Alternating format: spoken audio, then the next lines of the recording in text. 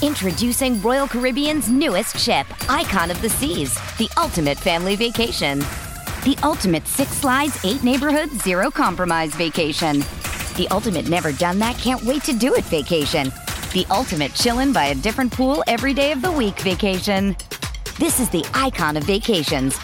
Icon of the Seas, arriving in 2024. Book today. Come seek the Royal Caribbean. Ships Registry, Bahamas. Survivor 46 is here, and so is On Fire, the only official Survivor podcast, and we have a twist this season. The winner of Survivor 45, Dee Valladares, will be joining us every week. We're going behind the scenes of the biggest moments, the how and the why things happen, and the strategy and analysis you can only get from someone like me, a Survivor winner. Listen to On Fire, the official Survivor podcast, wherever you get your podcasts. The Final Furlong podcast is brought to you in association with AtTheRaces.com, the ultimate resource for racing fans. Welcome along to the Final Furlong podcast and our flat review as we look back at the 2000 and 1000 Guineas and the Kentucky Derby and Kentucky Oaks and some of these supporting races there as well. Our US racing correspondent, Mr. Peter T. Fornital, will join us in a few minutes' time. But first of all, I'm Emmett Kennedy, alongside At The Races pundit and Sky Sports racing presenter, Miss Vanessa Ryle. Hey, here I am, present and correct. Also known as the First Lady of the podcast, and a man making a brief cameo and who is swimming in gravy after the weekend from an Aidan O'Brien stable tour. He brought you Winter in 2017. Winter is here. And in 2019, he brings you Magna Grecia at 14-1. Kevin Blake, my friend, you've only gone and done it again. Hello! So, while you were delighted with Magna Grecia's success, both personally and financially, on your own Twitter account, you were making the point that for the draw bias to be so pronounced in a classic is just not acceptable. Magna Grecia may very well have won the Guineas anyway, but that draw bias is hard to get away from, Kev. Well, look, at the time, watching the first viewing of the race, you would wonder about a track bias because you'd 3 come down the near side, and you know they provided the first 2, including a 66-1 shot that was rated 92 going into the race. So your spidey sense would be tingling a little bit watching it, saying, "Jesus, I wonder, was there a track bias?" I hate when the field splits for the Guineas anyway. I think it's just very unsatisfactory. I know it's the nature of straight track racing that you can have it happen, but just in a race like the 2000 Guineas, it's such an important race. I hate when it happens. But the thing is, you know, as we gathered more evidence over the weekend, you know, there has to be a question as to whether there actually was a track bias or a pace bias. So while it looked suspicious, you know, I don't think there was a lot more evidence over the course of the weekend over the same track to suggest that there actually was one there. It might have just been one of those things. I think Magna Grecia probably wins wherever he is on the track here. I think he's much the best on the day. It was a good performance. He would have actually probably been a bit better with more cover and something to lead him into the race for longer. He was good and strong late on. It was just a very good performance from him. I was very, very happy with him. You know, in terms of the you know, and we had this in 2014. You know, when the field split and with Kingman in Australia, Night of Thunder, and you know, it was just an unsatisfactory race that was difficult to work out because the field had raced in different groups. And while we can make our best estimates based on the evidence we have as to whether there was an advantage or a disadvantage, we just can't say with absolute certainty. And that's unsatisfactory. You know, they opted not to use the cutaway rail this year on account of what they felt was going to be 20 plus runners. It wasn't quite that. That helps. I think it helps keep the field together. It doesn't guarantee it'll stay together, but I think it increases the likelihood that it will. So look, while we're probably cutaway or no cutaway, we're probably still going to get Guineas fields that split. It annoys me which is why I tweeted about it quite quickly. But I think ultimately, now that we've had time to look at a wider body of evidence, I think we can safely conclude that the best horse won. We'll hopefully get to see a rematch with a few of these coming back to the Curragh. That would be super. There's plenty to pick through and behind as well, but main conclusion, Magna Grecia, best horse, good performance, very good colt, looks a miler to me. Maybe they'll have a little pick over 10 furlongs later in the season, but in the main looks a miler to me. And looks a miler to connections as well, John Magner. And I thought it was interesting, Aidan O'Brien again being incredibly humble. You know, a man who is dominating the classic scene in Ireland, but also dominating the classic scene in the UK. And all he wants to do is heap praise on essentially everybody else except himself. When it comes to British classics, 9 of the last 12 have been won by Aidan O'Brien. And he was very quick to say that in his view and the view of the lads, this horse is a miler, as you say, Kev, maybe 10 furlongs later in the season, but Irish 2,000 Guineas, St. James's Palace Stakes, Sussex Stakes, they're the kind of races we're going to see him running in, and highlighted the fact that the Niarchos family are involved as well, and is delighted to be able to say that too, which I thought was an interesting thing too. If he's the best miler, and I would agree with you, Kev, that he wins every day of the week, what about the runs of King of Change and Scardu? And what about 10 Sovereigns? Is he, in your mind, a sprinter, or was he a victim of circumstance in the sense that he was cutting out his own running for a lot of the race? Sure, look, we'll start with the second and work our way backwards. King of Change, it looks like this was just a much improved effort. He was unexposed coming into it. He'd looked much improved on his return and has quite clearly stepped up a good bit again here. There's every reason to think that he could step up again. And I haven't heard any plans. I'd love to see them come over to the Curragh. Richard Hannon is not afraid to bring nice horses over to Ireland, so that would be great to see. He would need to improve a bit more, but given his arc of improvement, he could well do so. So I wouldn't be knocking him. Scardu, just a good run. He came from a little way back. He's finished off the race best of all. He's again unexposed, only his third start. Should benefit from the run again. Would love to see him at the Curragh as well. I don't know if I wouldn't be one that would be looking to go up and trip with him anytime soon. So I think the Curragh, or I suppose waiting for Royal Ascot, will be the two options for them. Mad Moom, I thought was a good run, one that suggested to me that he could be ready to go up and trip in the near future. I suspect with his connections he'll go to the Curragh, but stepping up and trip would be the thing there. I'd say they would have loved to have got a little bit of cover with him. They just didn't get it there out in the wing from stall 1. But he finished off the race well. He did, Kev, but can we just call it now, Kev? Kevin Prendergast can't train a winner in the UK. He trained the winner of this race about 40 years ago. Yeah, 40 years ago, back in 19 dickety-doo, literally. Stop. He's a terrible record in the UK. He's a legend of a trainer. He has a horrific record in the UK. Okay. But yeah, I wouldn't be upset to see him go up and trip. I suspect he will in due course. He's still a nice horse, and he can go on from this. 10 Sovereigns for me just didn't quite stay.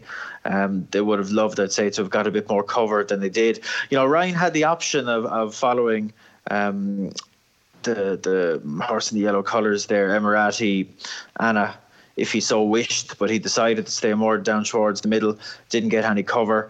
And it's an interesting exercise. If you watch the race and just forget about the 3 in the near side and just watch the race in the middle, he looks like he's going to bolt up there about a furlong and a half out. He's picked up well to hit the front 2 out. And looks to be going away, but he's hung inside the final furlong. He's just got a little bit tired, and he got nailed close home. So look, while you couldn't say he didn't stay per se, he's shaped like one that would be better at shorter, and maybe with a slightly quieter ride. Has loads of pace. So I'd be really interested if they do send him down the sprinting route. That seemed to be the way they were inclined, listening to them. And yeah, look, he's got more to give. This was a good start back. I know he didn't win. There was great expectations.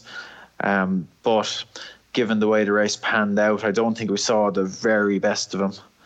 And I think we can expect to see better going forward. Sounds as though we are going to see him on Sky Sports Racing in the Commonwealth Cup, where he'll clash with Calix, who was very impressive during the week. But we were talking about this only last week, Kev. The defeat in the 2000 Guineas would not preclude him from dropping back to being a sprinter. And that's almost certainly what they'll do now. They'll campaign him for that. Yeah, and he ran very well. Like I say, look, the near side dominated a bit. But if you just watch the race in the middle, you couldn't say that things went ideally for him out there, but yet he's still in there, boxing away in front until quite late. So I'd be quite happy with the run. As happy as he can be. Ultimately, he's beaten 4 3/4 lengths in the real world, not a hypothetical land where the three at the near side didn't exist. But I would be quite happy with the run. And with a view to the Commonwealth Cup, I thought it was more than satisfactory. Okay, Kev has got a limited time with us. He's a busy man. He's got investment deals to discuss in China. He's got to go meet up with Joseph O'Brien. He's got to get ready for a big couple of weeks on TV as well. So we've got him for a very, very small window. So we'll move straight to the 1,000 Guineas with you. A horse who ran an absolute stormer on the Rolling Mile at Newmarket behind Iridessa, who we fancied for the 1,000 Guineas, is Hermosa. And it was almost like watching Winter 2.0. Once again, Wayne Lordan on board and effectively made almost like Winter did. And just holds Winter on. Didn't make all. No, but Winter was in front a long, long, long way out. It felt like she was in front for about 5 hours. My heart was pounding. Lady Kea has run an absolute stormer as well. But Hermosa has made every single inch of the running, and she'll definitely improve for going up in trip. But this was a fine performance and completed yet another Guineas double for Aidan O'Brien at Newmarket. It was a good performance. She's jumped out. She's made the running at a good even tempo. She was ridden to set an even tempo. That's what she did, and she's battled really, really well. She's got a fantastic pedigree, as you'd expect. Full sister to Hydrangea. Pike podcast favourite, and showed a great attitude to pressure, I thought. Look, on her form last season, you'd think she was held by a couple of these, but it seems like she's just stepped forward from 2 to 3. The emphasis on stamina at a mile has seemed to have suited her, and she's grounded out really well. You'd imagine and hope she'd stay a bit further. How much further, I'm not sure. But this was a good, honest performance. Just very likeable. Looking back in behind, Lady Kea has run an absolute stormer. Again, she's travelled probably as well as anything. You couldn't say she didn't stay, but she's gone with so much fluency through the race for so long that you'd like to think she might be even a bit more effective at a bit shorter. Fantastic run. She probably would have been better off if she was upsides Hermosa. She was a little bit isolated out there with her middle draw. That wouldn't have helped her, I don't think. Handled the track a bit better than she did in the Chevrolet Park last year. A bit of an ease in the ground probably would have helped her even more. But this was a career best. Fantastic for her connections.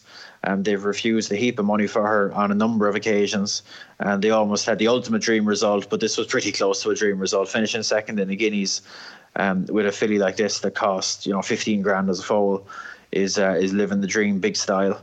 And they might well get a Group 1 win before the season's out. She's very good, and you'd have to be thrilled for all involved. Kabbalah, where's my note on Kabbalah? Oh yes, things didn't really go perfectly for David Egan, you'd have to say here. A little bit like on her reappearance, came off the bridle a little bit earlier than ideal and just got tightened up at a vital enough stage, but has finished off well. It was a very good run. I wouldn't like to call her unlucky, but it was a good solid run. I think would have been second on another day for sure. Fairland for me fairly clear, non-stayer. They'd be dropping her back in trip. That's the way I would assess it personally. Just wonderful, got a little bit far back and has finished off the race well enough, looking a bit awkward, you'd have to say. Iconic choice. Iridessa, I wouldn't like to make excuses for her. The race went as we hoped it would. The plan was to track Hermosa. Every chance. Weirdly got a small bit unbalanced in the dip, which she hadn't done when she won the Phillies Mile, and lost her pitch a little bit there, and that was kind of game over. No decision made yet now, but I'd say it's probably odds on she'll go to the Curragh, but that will be to be discussed. I can't, to be honest, came away a small bit disappointed myself. I was hoping for a big run. She beat Hermosa and beat her well in the Phillies Mile. She's given every indication that she's progressed from 2 to 3. Just a little bit disappointing. There you go. It happens. Couldn't really point my finger at anything to blame. Just didn't bring her absolute A game on the day. And if you're going to win a classic, you have to bring your A game. So regroup and go back again and have another crack at them. Okay. The Oaks doesn't come into your mind now, Kev, does it? You're still very much of the opinion that she's it's an option. It's absolutely an option. But it's not like you're having a transformation in ideas about her. Like, to you, Vanessa, why are you doing a Dark Vader breathing down the phone? It's fair. My analysis is so riveting. Vanessa is just like breathless. Oh my God, this Kevin Blake. I'm just that into it. I don't know. Sorry, I didn't know I was doing that deliberately. I was getting Kevin Blake's overexcited. analysis is amazing. Oh God. Before you head off, Kevin Blake, you're not all of a sudden thinking that stamina is going to be more her thing. It's just that you're not prepared to make excuses for her, but at the same time it's strange. That unbalancing was strange, considering it didn't bother her at all as a juvenile. Yeah, it just happens. Horses can get unbalanced. No matter how well balanced they are, they can get unbalanced, and she just seemed to do at a obviously a vital enough juncture. Don't think it was the difference between winning and losing, but it resulted in her just losing her pitch there in her challenging position, and that was it. It's not like she rallied, but she hit the rising ground again. So again, it happened, but I wouldn't be putting it up as an excuse really. In terms of going up in trip, look, it's an option. It's an option. It'll be discussed, but like I say, I would suggest that probably odds on to go to the Curragh now for the Irish 1000. But again, that'll be discussed with all concerned. And what about for Hermosa? Pink Dogwood leads the betting at 9-2, 4-1 for the Ballydoyle team, and now they have the second favourite in Hermosa. Do you like her thoughts of getting 12 furlongs? You didn't seem overly keen when you were discussing it. Her mammy was very fast. Beauteous Troop was a fast filly. She's hydrangea ended up hydrangea. I'll get it right. She ended up staying well, haven't been very effective at a mile for quite a while. So it's hard enough to know. It's hard enough to know. To me, she didn't look like she was crying out for it, but she's beaten the best miling 3-year-old fillies around, beaten them fair and square here over a mile. So if she's mine, I go Irish Guineas, because I think she can probably go and win it. But the Coolmore team clearly have many other fillies in the mix, and I'd understand that if they wanted to take the chance, because if it'd be no surprise if she stays a mile and a half given her pedigree. But based on the evidence we have in front of us, she's very effective at a mile too. So personally, I wouldn't be rushing her up in trip. I'd go Irish Guineas and edge up in trip as the season goes if I need to, because I just don't think she needs to right now. She's gone and made all in a 1,000 guineas and was nicely on top of them at the line. I don't see why she wouldn't make a really bold bid to do it at the Curragh. And don't forget the kind of historical precedent here.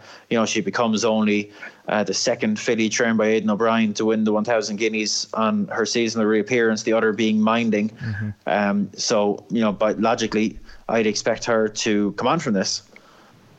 And that'll be my thought. Yeah. If she's mine, I go Irish 1000, but it'll be no surprise if she stayed a mile and a half in the Oaks, and certainly would be no surprise if she stays a mile and a half later in her life. But yeah, for me, I think she'd taken off a lot of beating in the Irish 1000. Kabbalah and Angel's Hideaway have both run absolute stormers. Skitter Scatter was a huge disappointment on official debut for John Ox. Yeah, and you just have to, the obvious question you'd ask is, how well has she trained on? Small filly, did a lot last year. It would have been a concern coming into the race, and this wouldn't have, you could be nothing but disappointed with this. Trained for the race, looked very fit.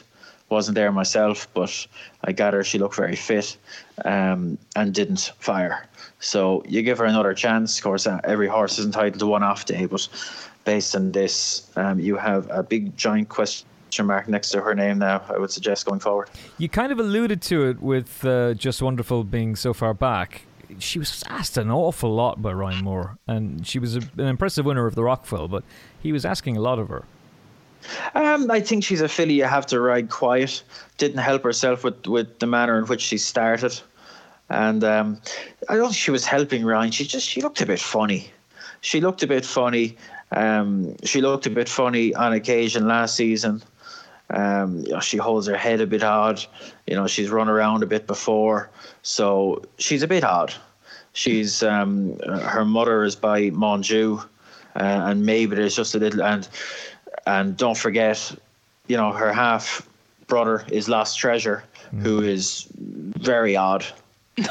So, I'm loving that you've got, this is a new thing for you, Kevin. You're using this adjective odd when basically you're meaning that they're a woof woof dog.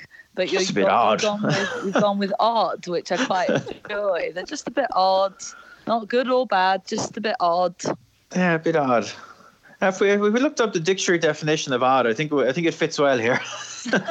Well, I wonder, does the Oxford English Dictionary definition of odd also then include woof woof dog, as Vanessa said? Yeah, it'll be interesting to see what they do with Just Wonderful. Because I think last year she benefited. It took them a while to kind of get the hang of her, and I think she benefited from just being ridden quietly and delivered late. Don't think she enjoys the whip. I think she's just odd. Talent is all there, but she might be one of those that just needs heaps of pace in front of her, maybe a smaller field, confident ride to get there late.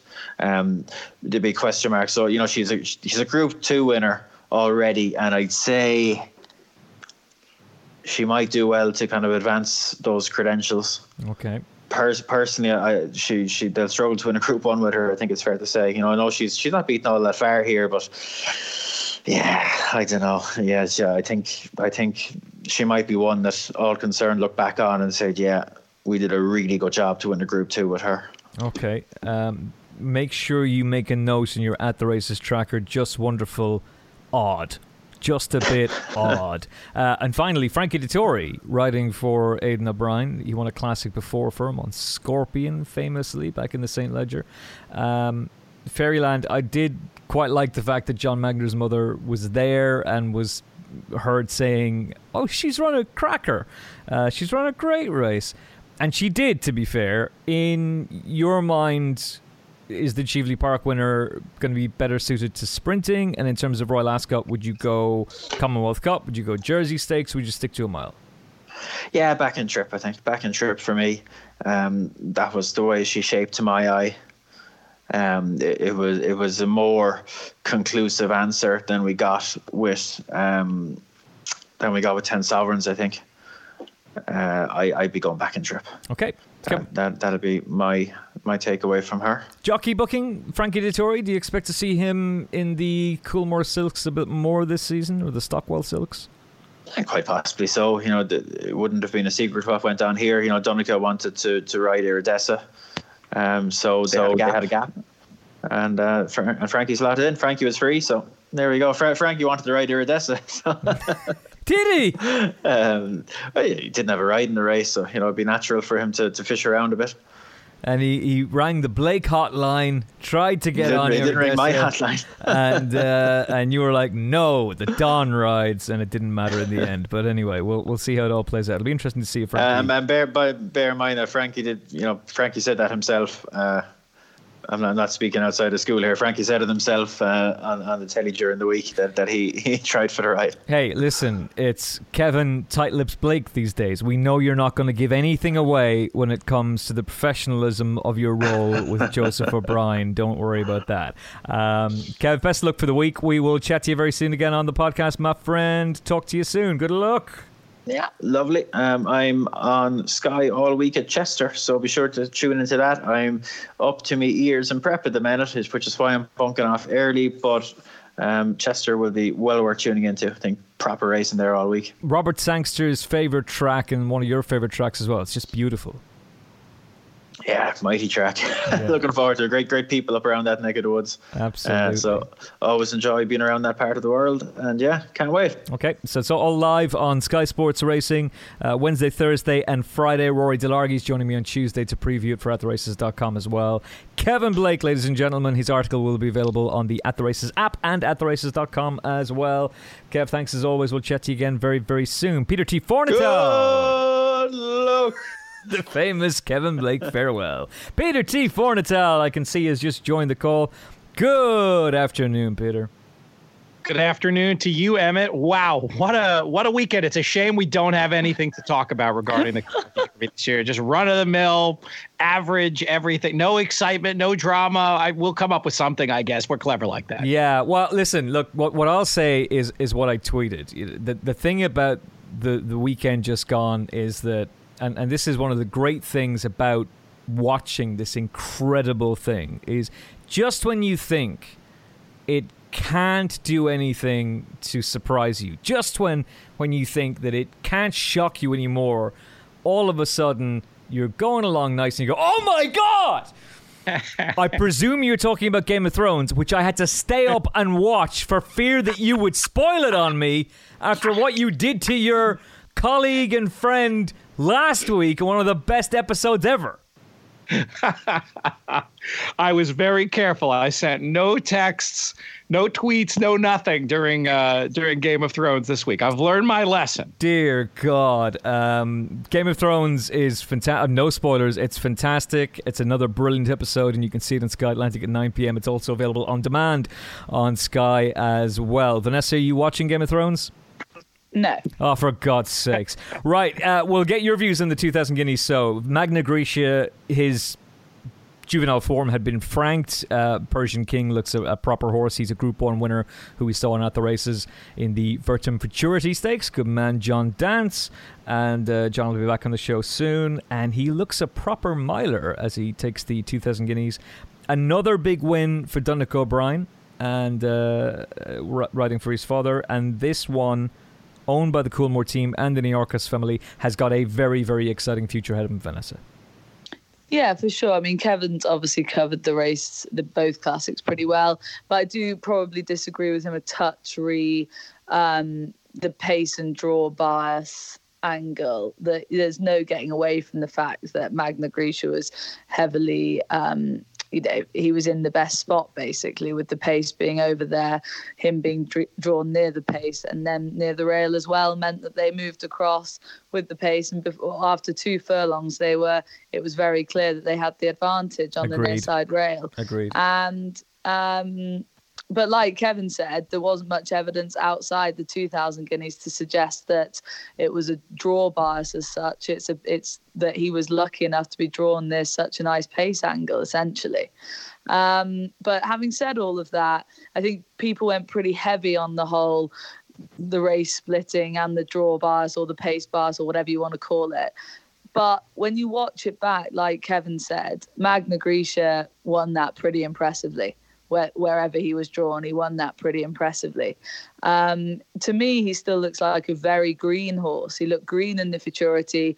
And then when you really look at him, when he hits the dip and then meets the rising ground and then is asked to go on, he still, for me, looks like he's definitely not putting in 100%. And I don't mean in a negative way. I just mean he's still obviously a very young horse like they all are way, but he just looks like the penny hasn't fully dropped yet. He's not really got his head down with his ears pinned back. And I think there's more to come from him, definitely over a mile. He's a horse that I didn't particularly, he wasn't my pick going into the race. That went to Skardu, but coming out the race, it's hard to get away from him being the most impressive. And yes, it's been slightly being clouded over by everyone's chat, like I say, either draw and pace bias. But he was a very, very impressive 2,000 guineas winner, and over a mile, as everyone's indicated. I hope they keep him over a mile and don't go down the sort of Saxon Warrior route of trying to stretch him, because I think there's more to come from him. And as a result of that, I think we could have a really exciting season following him. In behind, I suppose, when you look at the 16 other runners going down the middle of the track, there's loads to pick out from there. But focusing in on Skardu, who did win that 16 runner race in the middle of the track himself, coming third. He was a horse that I just was really looking forward to going into the race, having spoken to William Haggas prior to the race on Newmarket Heath for Sky Sports Racing about 10 days ago, I'd say.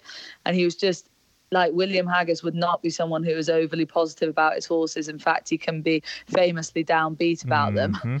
But he opened up the interview by saying he's really impressed me with the piece of work he did today. And that immediately, when those words come out of someone like William Haggas's mouth, you immediately prick your ears, because, like I say, it's just so out of character. And then he was just talking us through the Craven and how he didn't think he was ready to do what he did in the Craven, and they ran him anyway, but very much with a view to the Guineas and then going on from there and the rest of the season. So he's a horse that's really impressing connections when perhaps they didn't think he was capable of that just yet, just at this point in his career. And then with him winning that sort of far side group race in the Guineas, I just think that for me, he's the horse to take out the race other than the winner. If we're looking backwards, he'd be the horse for me to take out the race. I'm really looking forward. Hopefully they'll take him over for the rematch. I'd really enjoy that. But also even further down the line, Royal Ascot, etc. For me, definitely Skardu, don't lose faith with him. I think he's a really talented horse. And I know people are crabbing the Craven form, but I like to think that Guineas has almost backed it up, despite the fact he didn't win. Yeah. I think Magna Graecia wins this race wherever he's drawn, but it's impossible to get away from the draw bias. He was held by the pace. He was. And the fact that King of Change is the lowest rated horse in the race and he's finishing second. I mean, look, Richard Hannon has trained a big priced winner of the Guineas, and he's trained big priced horses to finish placed in the race in the past. He's a fantastically talented trainer, but Shine So Bright is up there as well, and he's not beaten far either for D'Souza in his new job. It's definitely there, but Magna Graecia is a very exciting horse. Invincible Spirit is a horse that you've gone over to see at the Irish National Stud for the Bloodstock Show in the past, and I'm sure you'll be taking a look at him again. A very important stallion, and it's interesting that Coolmore have gone to him and are investing in him, and that the Niarchos family are stuck in this horse as well. He cost a fortune, 340,000 guineas as a foal, and look, he's exciting. He's definitely exciting, but at Royal Ascot, if Skardu is an embarrassingly big price against him, he's going to be a serious weapon. And he's a Sharmadal, and he'll deserve that bit of respect as well, and should definitely be taken out of the race. In terms of 10 Sovereigns, do you look at him as a horse who just didn't stay, or was he inconvenienced by the way the race panned out? I think a touch of both. As Kevin touched upon himself, and as we well know, the Coolmore team will have to sit down and think about where they send these horses now. But he's a horse that, for me, is a mile his optimum trip. I don't think it is. Personally, I don't think it is. But could they easily stretch him out to win a decent race at a mile? Probably, knowing them, But now they've got Magna Graecia, and he's put his hand up as the 3-year-old miler. What do they do with 10 Sovereigns? It's all a bit of a headache for them at this time. But as they say, as anyone in horse racing says, these things tend to have a way of sorting themselves out.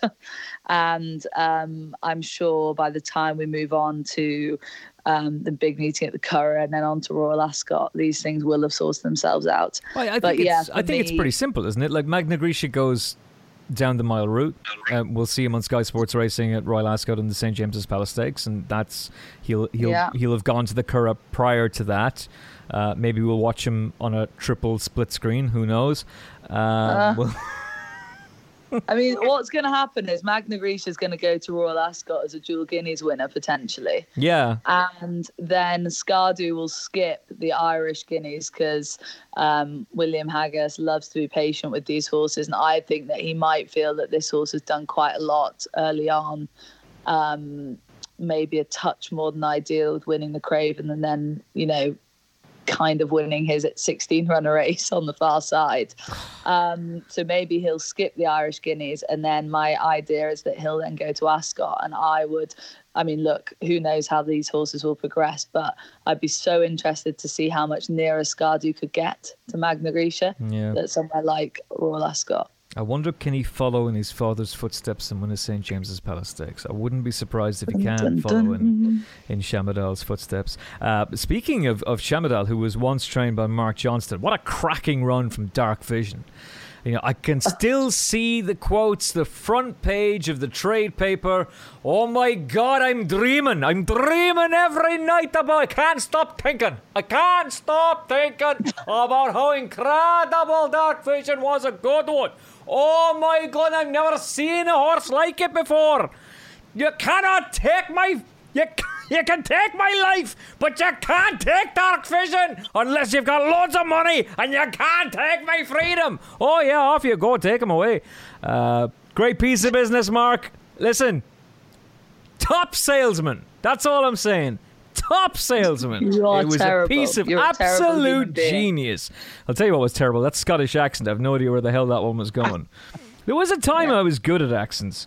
But yeah, good man, Mark. Fortune's made on Dark Vision, and good old Sheikh Mohammed is probably looking for the receipt somewhere. Seeing as Peter is here, shall we move to the States? It was a nice, quiet weekend on Sky Sports Racing. There wasn't anything at all out of the ordinary. Maximum Security wins the Kentucky Derby presented by Woodford Reserve.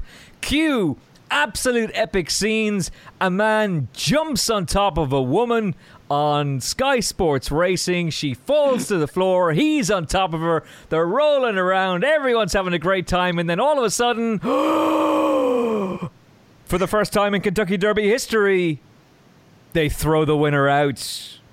And Country House, 9-2, the winner. Country House at 65-1 for William Mott is given the Kentucky Derby. My friend, take it away. What did you make of this? What did you make of how the whole thing played out? And was it the correct decision? Well, we'll start with this. I told you Mott was going to get his Derby. I just, of course, I gave it to you on air. That's the little problem. But it was the whole thing was surreal and stunning. To get right to the headline, to me, under the American rules of stewarding, which are different than rules anywhere else in the world, it is indubitably the correct decision. Now, some people are getting very angry at that, and they're pointing out that the best horse passed the line first, and they should leave the race as they would anywhere else in the world. That's not how the rules work in the USA, and it's very clear that type of interference that was caused, whether it was, as I initially thought, race riding, or as has sort of come out subsequently, the idea that the horse shied from something on the infield, causing him to veer out several paths. But I mean, that was an extraordinarily dangerous incident, and under the rules, clearly impeded War of Will, cost him a better placing in all likelihood by losing that momentum, and had to be thrown out under the American rules. Now, there's another conversation to be had, whether or not the American rules should be made to be somewhere more in line with the rest of the rules internationally. I certainly think from a punter's point of view, the international rules are much better. It requires much less of the stewards having to play God, essentially, and make these determinations about who would have finished where, not just in the top spot, but in the minor placings, causing stewards to have to make a lot more decisions in the U.S. than they have to make elsewhere in the world. And as we've seen, they don't often get it right. This time, I believe they got it right. There were other problems in the way that the message was communicated, the fact that on USA TV, the really definitive angle I didn't even see until the next day, honestly. Well, this is actually something I wanted to highlight with you, and it's important to mention. Look, our good friend Nick Luck is an integral part of the NBC sports team, and I think NBC are one of the absolute best in sports coverage, from NFL to horse racing. Even their Premier League coverage, Rebecca Lowe, is absolutely outstanding. But Sky Sports Racing have no control over that feed. You know, they have Sky Sports Racing go to NBC, bring that, and that's why we get Nick Luck doing his thing, Mike Tirico and all the team. However, for some reason, and I can't quite understand it, the director didn't show it. And that really infuriated me, because when you look at it, he's coming out essentially 5 pats. He's clearing horses out. It's lethal. And this is something that we've talked about on the podcast on many occasions. We've talked about it with you, with Vanessa, with Kevin. The one that always sticks out for me is Simple Verse against Bondi Beach. Never in a million years should that race have been given to Andrea Azzini. It just shouldn't be. You know, Scobie goes in and Colin O'Donoghue and gave an exhibition in terms of how to win a race in the stewards' room. He fought as hard for it there as he did on the track, But, you know, he gets the race, then they go for an appeal, and they give it back to Simple Verse. And you're sending completely the wrong message, because what's going to happen, and Kevin's made this point, Vanessa's made the point, you've made it, I'll make it for the 17th time, someone's going to get killed. A horse, a jockey, somebody is going to get seriously injured, and that's when the stewards are going to step up and go, oh, right, we need to change things. So the fact that the Americans looked at this, the stewards looked at this, the viewers couldn't really see it because NBC chose not to show it. I don't know why, but the fact that the stewards looked at that and went, no, that's unacceptable, we're taking you out of our biggest race, bar the Classic, I think is to be applauded and to be commended. I think they were absolutely right to do it. I always used to think that the international rules regarding DQs were better, because they are better for the punters. But you raise a great point, and we see this happen in big races over there more than here. I think you see a lot more race riding and riders not afraid to shut the door in ways that can be very dangerous, as you've outlined. I'd love to find a way where there become rules in the U.S. that are closer in line with the international rules, but find a way to punish that type of dangerous riding, whether or not you want to call it reckless riding, you know, whatever you want, terms you want to put on it. The safety of the riders and horses is too important to let that kind of stuff go on and have riders be happy enough to serve a ban because they get to keep the big race, and who knows how connections might compensate them for time they lose. Like that has to be taken out. But at the same time, the U.S. rules as they are, I think there's, even though this case was clear cut, there are many cases that aren't clear cut where you see decisions made with a lack of consistency and a lack of transparency. That's a problem too. So I guess I'm trying to, in a way, have my cake and eat it too here, where I want the punter-friendly best horse won aspect of your rules, but I want the discouraging of dangerous riding. Like I think in theory we have more here. But I have 2 questions for you, Peter. Sorry, I'm so naive to this American racing rules and regulations and just general American racing altogether, to be honest with you. But first of all, what is the official rule? As in, what when they're going through the rule book, what's the official line on what they go to in an incident like that? I wish I had the exact line in front of me, but the idea is that you can't engage in interference that costs another horse a placing. Okay. And that verbiage is where it gets particularly tricky. So, for example, even you could probably make the argument. He basically fouled 3.5 horses. Okay. So 2 of them were tiring speeds that I don't think, if it was just him shutting off tiring speed horses, I don't think you could say that cost him a placing. I don't think they would have made a change. If it's just Country House, the one who was awarded the race, I'm not sure there would have been quite enough in his interference with Country House alone for them to make the decision. I think it would have been very hard to say that that the race would have. I think it seems most likely to me the race still would have come 7:20, even if Country House hadn't been impeded at all. The reason it's a problem is, in my view, war of will. Sorry. That's okay. We have that on our show all the time. The dog wants his say, and he's got strong views on the American rules.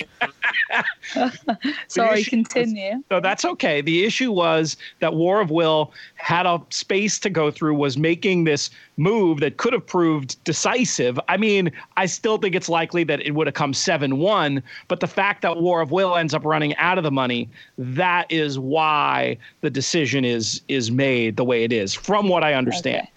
And then my second question is, if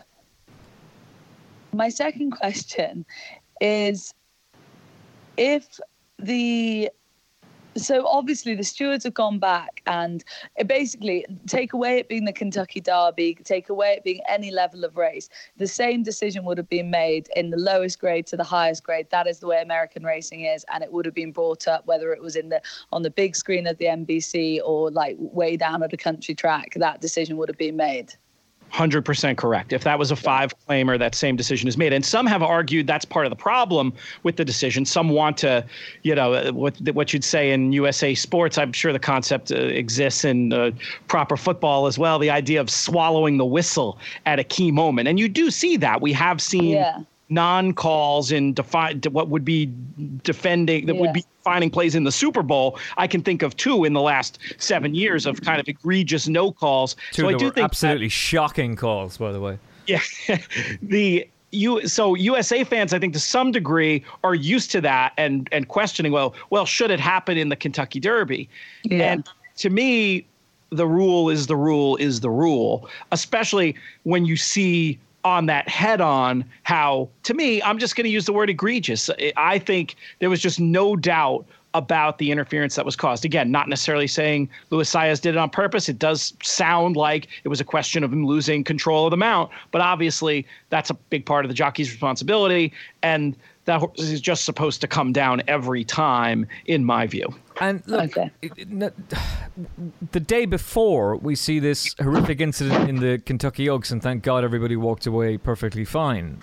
So, like, this idea that, maximum security is 9-2, therefore it's the Kentucky Derby, so the horse has to be able to keep the race. No! This is something you're getting right. And like, from our point of view, one of the reasons that Vanessa is asking you the questions that she's asking you is because we don't know. Like, we're so inconsistent in the UK. I think we're a little bit more consistent in Ireland, but there are times where they can infuriate you. You can certainly argue that there have been big Group 1 races where a horse has won causing interference and they've kind of looked the other way. And if that was a handicap on a quieter day, they probably banned the jockey and they probably turned the results around. That's definitely happened in Ireland in the past. But in the UK, I mean, in fairness, Vanessa, from one track to the next, you've no idea what's going to happen in terms of stewards. No, I mean, we've definitely covered it on the podcast before that stewarding, I think, needs looking at in loads of different areas. It's a much deeper discussion than just this. And there's definitely areas that the UK stewards, I personally think, get right, and then there's definitely areas they get wrong. But yes, there is a bit of a sense of potentially something that you might be able to get away with on one day, you might not get away with the next day. There's definitely a touch of irregularity about it, whereas it feels like in America there's much less of that. It feels like the rules are across the board and everyone has to play by them. I think just from the outside looking in, it feels like that. Whether you agree with the rules, whether you like the rules, whether you think the rules are fair, that's, again, another topic altogether. But I do think that they apply their rules in a much more stricter and stringent way, I think, maybe. I'm kind of drawn back to Powerscourt, who was a dominant winner of the Arlington Million, and the next thing, the phone rings. You know, the phone down at the side. Peter knows what I'm talking about. And there's an objection made straight away, and then Jamie Spencer's got to go on the phone and talk to the stewards. And then this is all on camera. You're seeing all of this play out, and he's caused not crazy interference, but interference to the third. And the runner-up, as they cross the line, the jockey and the runner-up start celebrating because he knows Spencer's a goner. He just knows. So I don't see how Luis Saez can have any kind of defense, or how Jason Service could be in the winner's enclosure and have a face like Doc Cotton licking piss off a nettle, you know, and that he should have kept the. No, you've done something unbelievably dangerous. And look, I'm sorry for you, and I'm sorry for the connections that get to go and we're celebrating, and it's taken from them, but it should be taken from them. Welfare has to come first. Peter, what was the mood like on the track when something like that happens? Because surely, a bit like over here, the steward's bell goes, everyone at the track is aware there's a steward's inquiry. And then what was that sort of like 20-minute period like, and then the reaction afterwards? It was tense and shocking. And I think a big part of it was that we didn't get, again, on TV, and I don't know what they were looking at on track, honestly. I don't know what they had up on the big screen.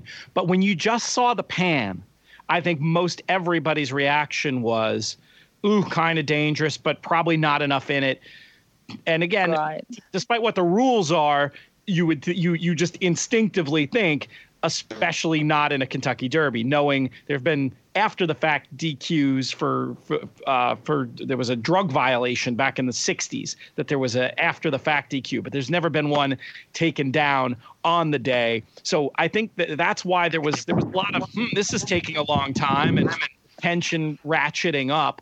But I really think when that view of the head-on was seen, most people changed their view. Right. We're like, oh no. Now, there is a whole political, I don't know how down the rabbit hole of this we want to go, but there are a lot of politics involved here too, given the connections involved. And a lot of people, this is very impolitic of me to say, but I mean, I do believe that the fact that you didn't have an old guard trainer training maximum security might have played into their willingness to ultimately make this very difficult decision. Because don't get me wrong, I could point to so much inconsistency. I'm just talking about the way the American rules are supposed to be. They're not enforced with any degree of consistency. I can think of no better example than Bayern in the Classic a few years ago, which to me was also an absolute no-brainer DQ that they decided to leave up. And there was a lot of speculation at the time that the power of Bob Baffert might have had something to do with that decision. In this case, you have an outsider. I'm just going to describe him as an outsider trainer, Jason Service. He falls into the category of what we refer to in the USA sometimes as super trainers, which trainers who win at unbelievably high percentages, and there's a perception about them that they're taking an edge. Now, I'm not here to say whether that edge is legal or illegal, but you're looking at somebody who wins at rates that the Hall of Fame trainers of the past could not achieve. So there's a certain amount of skepticism that might have made it easier for the stewards to make what we believe is the right call. Now, I hope I'm wrong about that, and I don't mean to impugn anybody. But no, and you're not. What you're doing is you are relaying information that this is an opinion in the States. Yeah, exactly, and I think that is exactly right. It's well put, and there is the question that comes up, if Bob Baffert had trained maximum security, would the same result have happened? And the answer is, I don't know. I'd like to say, it definitely would have been chucked out. But then I think back to Bayern and I say, I don't know. Now, granted, California stewards are different than Kentucky stewards. I think the Kentucky stewards are generally a little more hard line when it comes to these things. But there are layers upon layers of complexity here. And again, I feel bad. This is another thing where, the Twitter has really been filling its role as the outrage machine, as my friend Mike Pesca likes to call it, on this issue, where anybody who disagrees with you I have had people on both sides of the argument tell me how stupid I was on one because I didn't, agree completely with them. God forbid that we should have some different opinions or any nuance in the way that we look at the world, but I do believe you can feel bad for the connections, and you can also say this was absolutely the right thing. And you can also say, you know what, this stinks for bettors who had the best horse and don't get paid, but under the rules, it's also the right decision.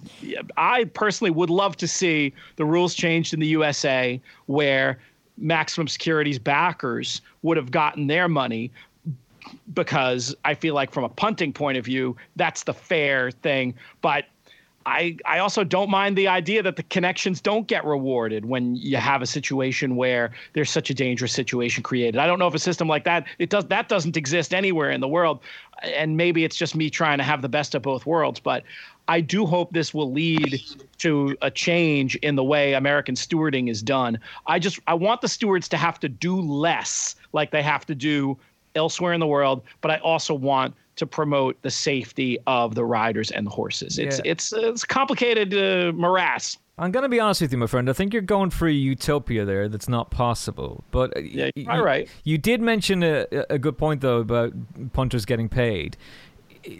The frustrating thing is that if you've backed Maximum Security, you're not getting paid in the UK or Ireland. There is no first past the post in international racing. So unless, and actually, in fact, there were a number of bookmakers that were not betting on the Kentucky Derby at all.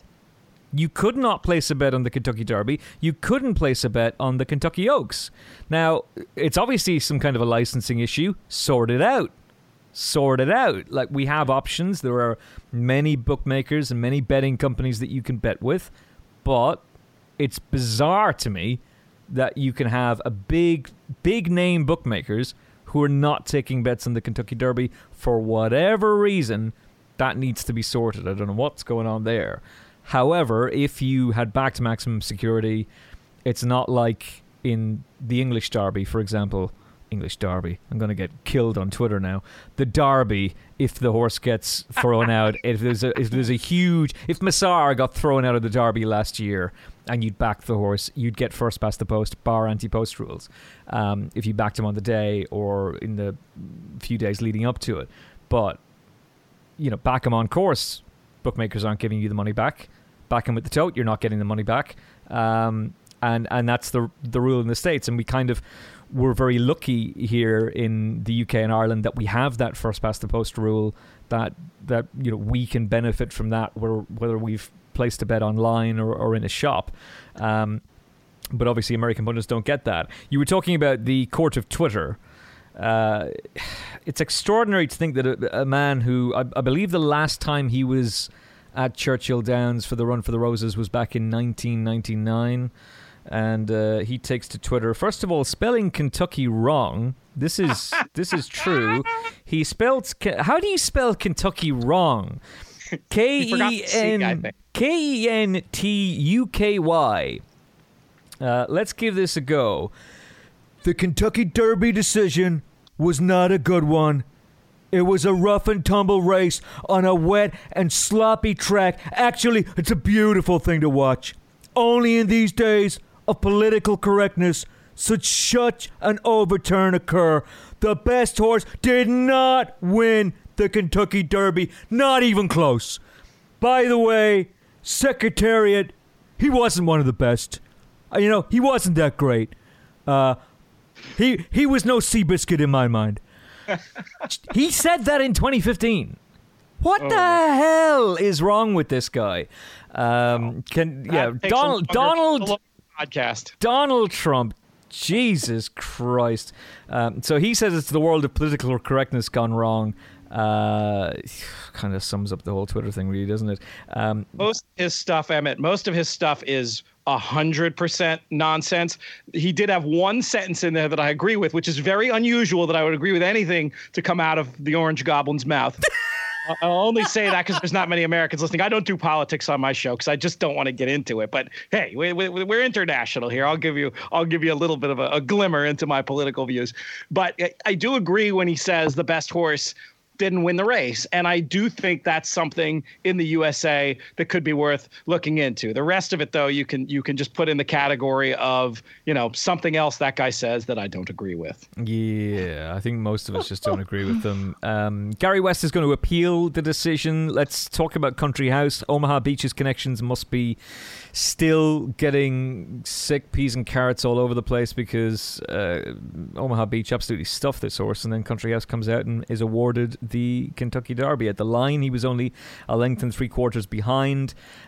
What did you make of the performance in the end? So we've got Country House beating Code of Honor, a noble mission with Frankel blood pouring through his veins, and then wearing Frankel's colours, our horse Tacitus, eventually then being given the third spot. Country House, Code of Honor, Tacitus, your 1, 2, 3 in the Kentucky Derby. Belmont gets his run for the roses finally, as you were saying, not quite with the horse that we wanted, but what do you make of the 1, 2, 3 in the end? Country House is a good horse, and he's really improving. This was, I think, really the first time he broke with any degree of alacrity from the gate and showed toughness and finished off his race. And I think certainly should continue to be progressive. It'd be very interesting for a race like the Belmont. I imagine now with the theoretical Triple Crown on the line, they'll probably come back in Baltimore. And then I imagine if he doesn't win that, they'd probably take a break and aim for a late season target like the Travers up at Saratoga. But that's a horse that, I wrote nice things about him in my attheraces.com write-up, and I like the idea of him as a long shot each way potentially, but I really didn't. I thought his ceiling would be a good third. He ends up going a couple better with a little bit of help from the stewards. Tacitus ran sneaky well. Yeah. It felt like he was in not the easiest spot in a couple of places, and he just looked to me like he had to eat a lot of dirt. I'm not giving up on him at all. He would be probably my number one thought for the races like the Belmont and the Travers right now. Seems to me like that sort of New York 3-year-old pattern could really fit him. I still think we have time to be proven right about him. Code of Honor I found was a little disappointing in that he had the sort of the dream run up the rail when that place was vacated by Maximum Security. I think if he was as good as I thought he was, he probably would have won the race.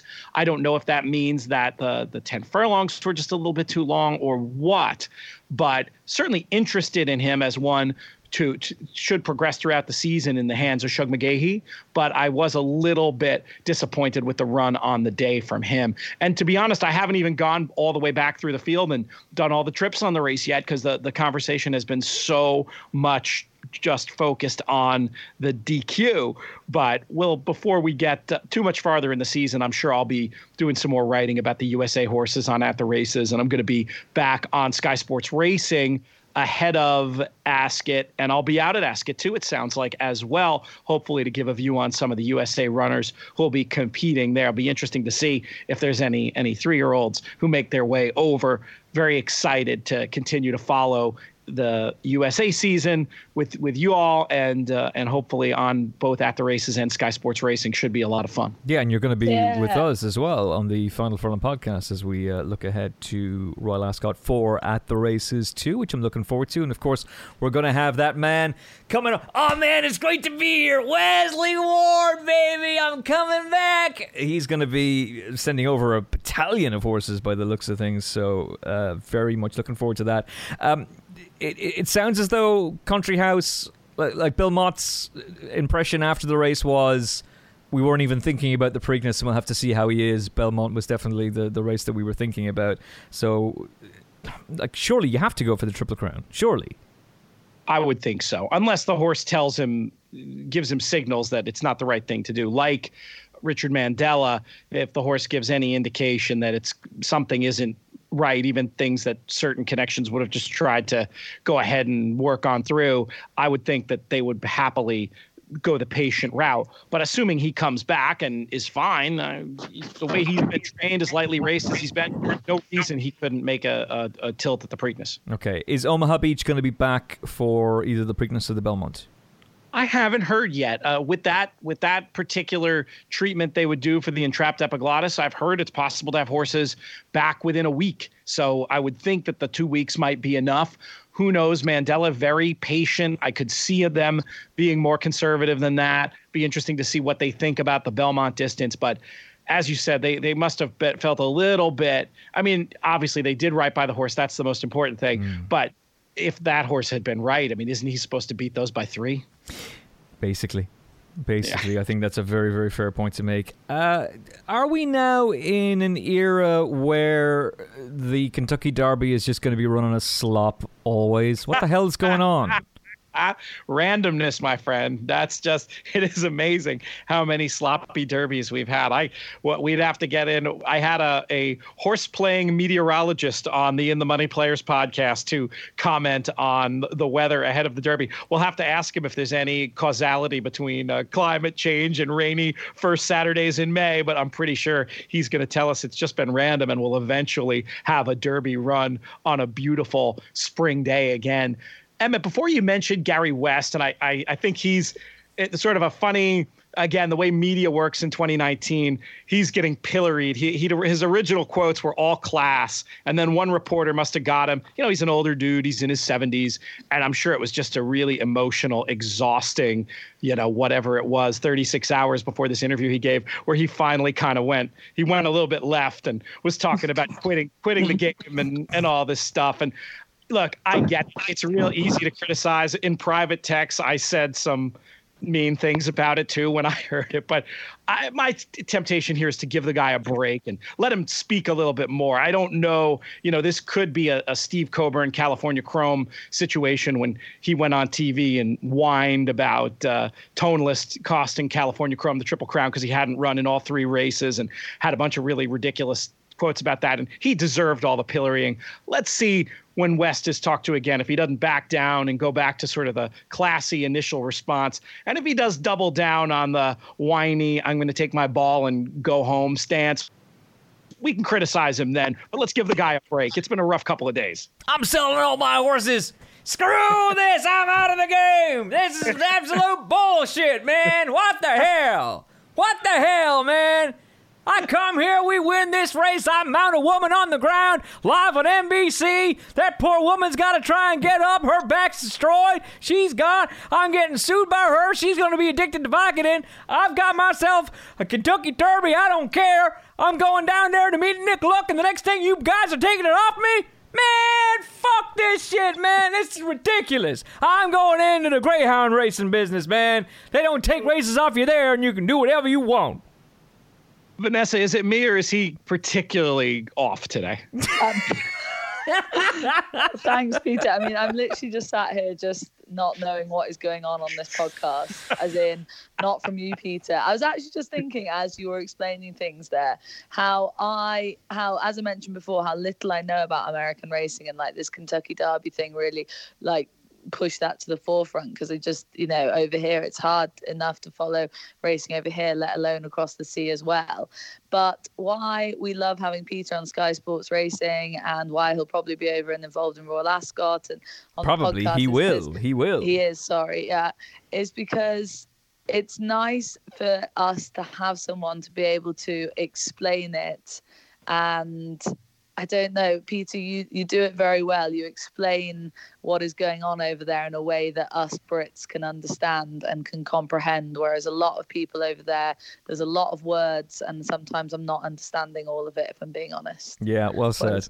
That means a lot to me. I really appreciate that. And I mean, from years of listening to the work of both of you, obviously people like Nick Luck, there is a vernacular that's a little bit different between the UK and Ireland and the USA. And I do, through practice and through having so many friends over there, I got to give a shout out to my man, Rob Dove, one of the top 10 pro punters in the UK today. Through people like that, I feel like I found the language that it's not like I speak one way to Americans and one way to English people about racing. I try to find the words that mean something in both jurisdictions, as opposed to going from one bit of slang to the other. I see. But the thing that I love about you as well, though, is that I'll see you at Cheltenham. Well, assuming I can actually ever bloody board a plane again and travel again with this. Look, I know I keep mentioning in every podcast. You've no idea how infuriating it is to sometimes not even be able to leave the house. Like, Jesus, today I'm in absolute bits, and it doesn't help the fact that I had to stay up all night watching Game of Thrones because I was terrified that Peter would spoil it on me. But I'm just in pieces, man. I'm in pieces. I suspect that the jockey Manuel Franco is in pieces as well today. Positive Spirit, a faller, clipped heels and fell. Jaywalk ends up getting demoted, having finished 6th initially. Javier Castellano on the naughty step and pushed back to 13th in the end. The Kentucky Oaks on Sky Sports Racing was won by Serengeti Empress. Did it well in the end, beating a daughter of Candy Ride, Luria, with Lady Apple in the familiar colours that we see here in Europe for Phoenix Thoroughbred Racing quite a bit. But the big story here for me was Positive Spirit taking that tumble. Daughter of Pioneer by the Nile. Very, very soon after the start, clips heels and falls. And that, again, could have been awful. And I wonder if that incident painted the picture for the stewards, and they're like, we've got to stamp this stuff out. We got to take action here. It's interesting. The start of dirt races, you do see a lot of things that technically, according to the way I would read the rules, would be DQs that aren't called. I think they allow that quite literal jockeying for position because of how important that part of the race is on the dirt, especially in a tight 2-turn configuration like the 1 mile and an eighth Kentucky Oaks is. I think that we just got really lucky early. One difference is that early in the race, they are going slower. They're not up to speed yet. And that definitely contributes to a horse's ability to not have something like that be catastrophic. And apparently, the last reports I heard about Positive Spirit were that she came back absolutely fine, which is thankfully great news. If that happens like it almost did, you've probably seen the video. Maybe you're not as intense on this stuff, but if you look at the videos of just how close the heels came to clipping in the Derby, we're talking about inches from, and if it happens at that point in the race, on the turn, at ramping back up to full speed, coming out of the turn. Someone could have died. Yeah. Seriously, I'm talking about equine fatality and human fatality. Like, somebody could have died, and I hope it never happens. I so hope it never happens, because the men and women of our sport are risking their lives for us every single day. And I reviewed Punches Down with Jay Mangan yesterday, and that's available for you now if you haven't heard it yet on attheraces.com and on your podcast app as well. And we talked about Ruby Walsh and the injuries that he's sustained over the years and the agony that Ruby Walsh must be in every single day. He has to be in pain. He can't not be. He's broken effectively every single bone in his body. That man is in agony. And he put himself through hell for the love of his sport, but for our entertainment as well and for our enjoyment as well. He risked his life. The men and women of our sport are risking their lives every day. It is the responsibility of the authorities of racing to ensure their welfare and to ensure their safety. And if you allow this kind of thing to continue, and you're making a really good point that clipping heels, that could have gone so much wrong. If you're allowing this kind of thing to happen in the UK, in Ireland, in France, in America, somebody is going to get seriously hurt, and by then it's too late. You cannot have a life destroyed and then go, oh yeah, now we need to change the rules. That's why I'm so much in favor of what they did in the Kentucky Derby. And it could have easily been what happened to Positive Spirit. She's lucky that she walked away perfectly fine, but that could have played out in the Kentucky Derby, and what a disaster it would have been. And on the biggest stage in the world. The Kentucky Derby is such a huge race. The Derby is a huge race. You can't take these chances. A couple of quick follow-ups. One is to just give props to the horsemanship of the riders in behind, on War of Will and Long Range Toddy. Their skill really helped avoid the exact disaster you're referring to. And then to loop it back to the Oaks for another minute, Serengeti Empress, very impressive. I thought she had a long shots chance, but one like she should have been the favorite in the race. Obviously, it bounced back from that bleeding episode on the last day. But just to point out, people who don't think, and I think everybody listening to this show, I'm preaching to the choir here, but it's a point that deserves repeating. is that there's a notion that people in racing, the outsiders sometimes think that the PETA crowd will think, and I don't mean to get you going on another rant about PETA, Emmett, but they will think that, horses are just a commodity and the people in racing don't care. They're exploiting them or whatever terminology you want to use. But Tom Amoss, here he has one of the biggest moments of his entire life, winning the Oaks. And one of the first things he's worried about is to make sure that Positive Spirit's okay. Wow. And that's not enlightened self-interest. That's somebody who loves horses, who cares about the game. And Amoss is supposed to be, by all accounts, one of the good guys. I don't actually have a personal relationship with him. He's a good friend of a friend, though. And I've just heard nothing but nice things, and was very happy for him and his nonagenarian parents who are still around to get to experience that win through him. Even though I didn't make a dollar off it, I was pleased with the Serengeti Empress result there, and obviously pleased at the semi-miracle that we didn't have a fatality. Well, it's a bit like Nicky Henderson in the Triumph Hurdle, and tragically we did have a fatality with Sir Eric and Nicky Henderson breaking down in tears with Lydia Hislop. He kept on talking, but he started to cry, and he was crying for Sir Eric. And he's got a real good horse there in his juvenile hurdle champion. He backed it up at Aintree, but people love trainers, jockeys, owners, grooms, stable lasses, stable lads. Everybody connected to racing loves it. They love it, and they love these horses, and they want to care for them as much as possible, and don't for one second think they don't. The Kentucky Oaks was run on fast ground. The Derby's run on a slop. Your thoughts on the current scandal that is surrounding dirt racing in America, particularly on the West Coast? There's some very, very horrific stories coming out of Santa Anita in particular. What's the resolution of this going to be? Because this can't continue as well. It feels like much too late. They've now taken the appropriate measures of bringing in the old track superintendent who understood that surface better than anybody. They have got that surface back to where it's to its slower, safer old self. I think more than anything else, the problems here were a slowness to react to the initial problem when in the first few weeks of the Santa Anita meet, which started on on Boxing Day, you had more fatalities in a few weeks than than you should have in a year, and yet they pressed on, and there were more fatalities. And then all of a sudden, they had they'd taken a terrible situation and basically thrown gasoline on the fire with all the major media scrutiny that came in. Then there was the terrible decision, in my view, from a crisis management point of view and just from a reality point of view, to bring PETA into the mix to be essentially consulting on how the rules of racing should be changed out there.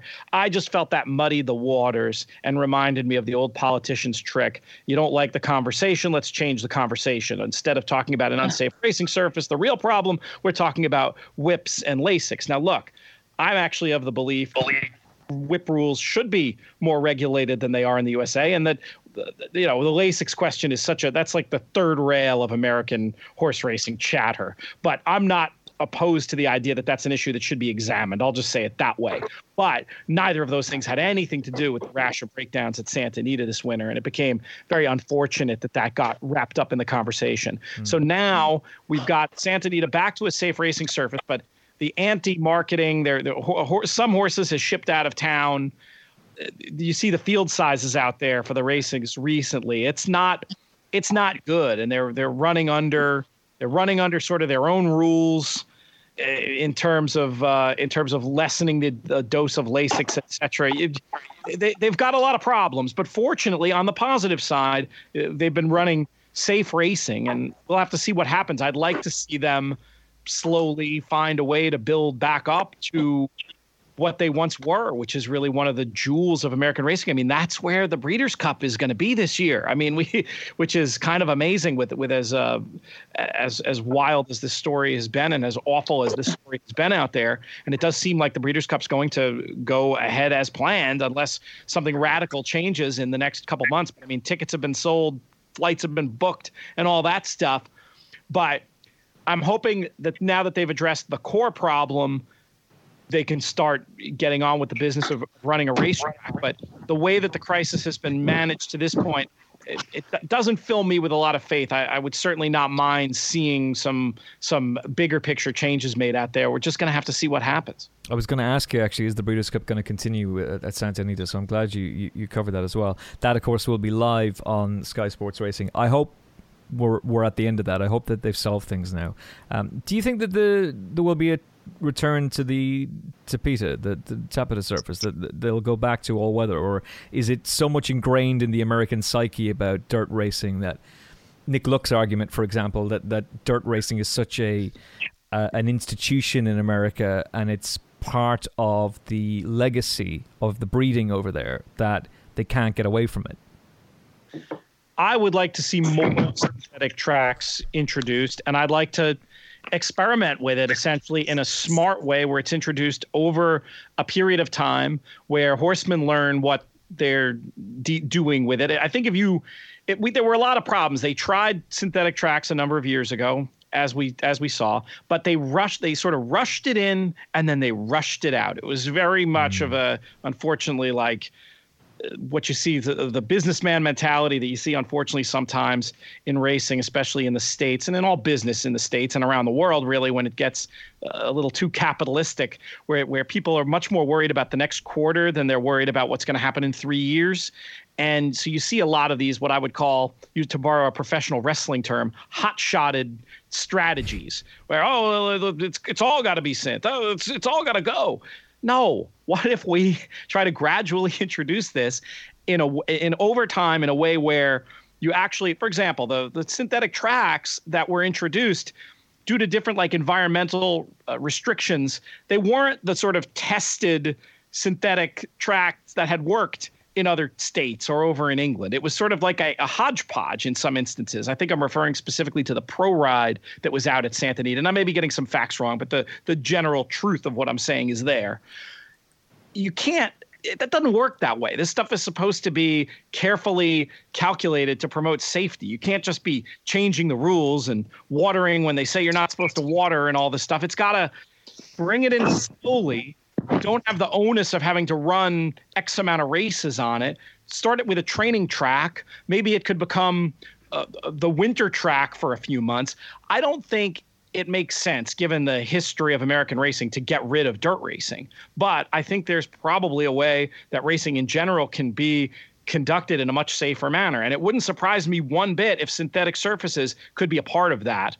Unfortunately, I don't know that anybody here has the patience to do this right, but who knows? In all of these situations we're talking about, as unfortunate, I mean, really, as tragic as the Santa Anita horse deaths are, anytime there's a crisis, there's also an opportunity to find a way to do things better. I'm hoping that happens with both the way that racing is run in the United States and also hopefully with the way that races are adjudicated. I'd love to see, even if we stick with the current rules, I'd like to see them adjudicated more consistently, and I'd like to see the messages to the punters communicated much more clearly than what we've seen.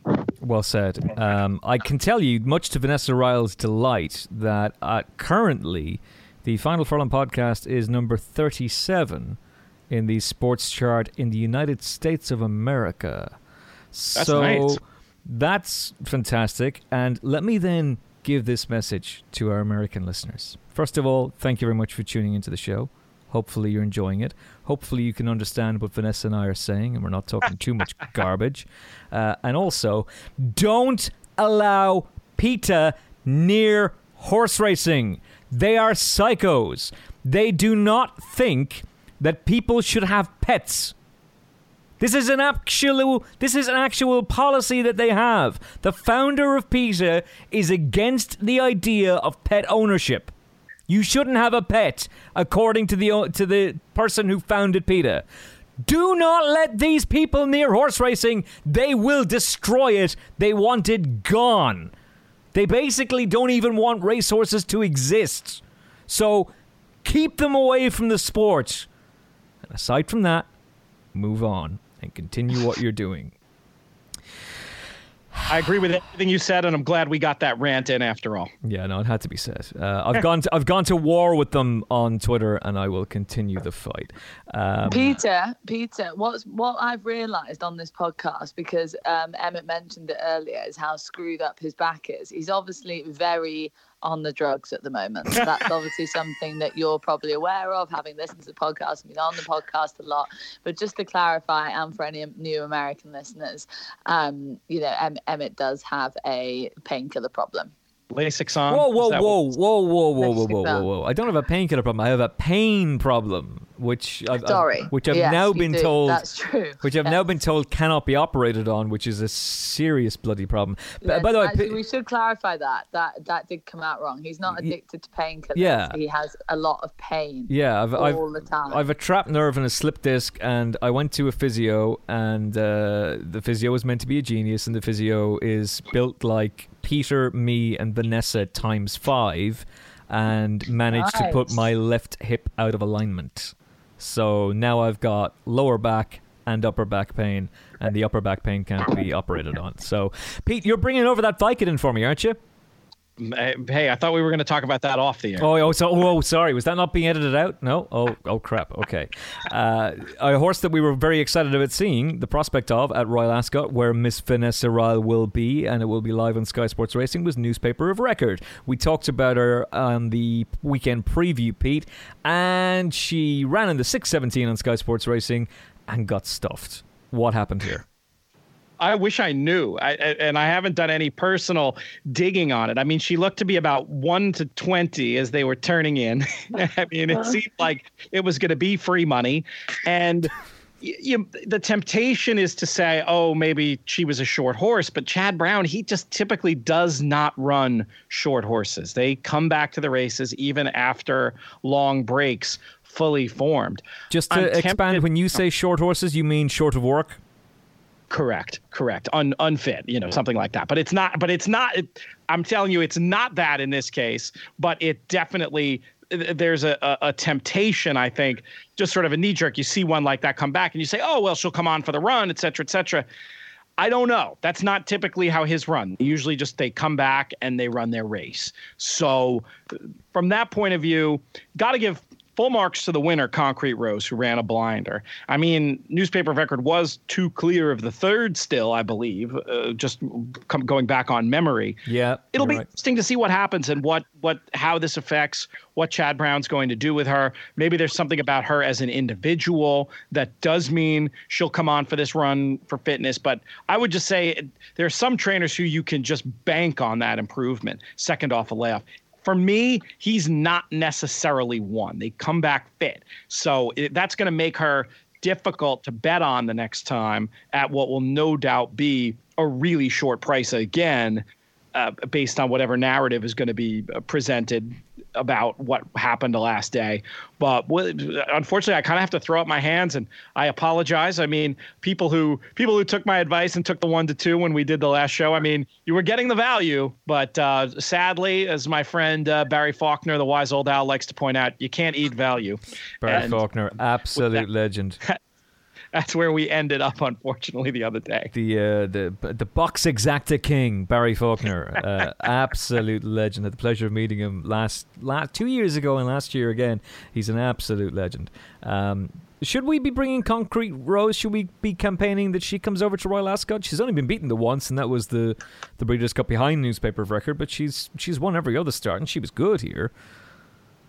I would think Nick Smith would be making that phone call. Let's put it that way. And it's just one of these things where connections need to decide what they're in racing for. If it's just about the financial side of things, you can make more money closer to home. But if you want the experience of a lifetime, really a singular thing that you can do, I think it makes all the sense in the world to point to Royal Ascot. The connections I've talked to who've gone over there, win, lose, or draw, have had amazing life experiences. So there are some very sharp American pundits who don't get it and shake their heads at the idea of, well, why would you go there when you can run for all this money in New York? for example. And it's just not my way of looking at the world. To me, I'm someone who I value experiences over money.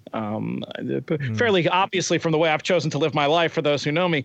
But I think that horse racing connections have the ability to look at the world that way too. And if you look at the world that way, Ascot should be on the list, not just for owners, but for fans and horse players as well. It's an amazing place, and I'm excited to be heading back there myself this year and hopefully doing some more work with the Ascot team as well. Well, Vanessa Ryle is an ambassador of Ascot, and she'll be one of the first to verify just what an incredible experience it is. But was it Kenny McPeak, Vanessa, brought the horse over for the Oaks?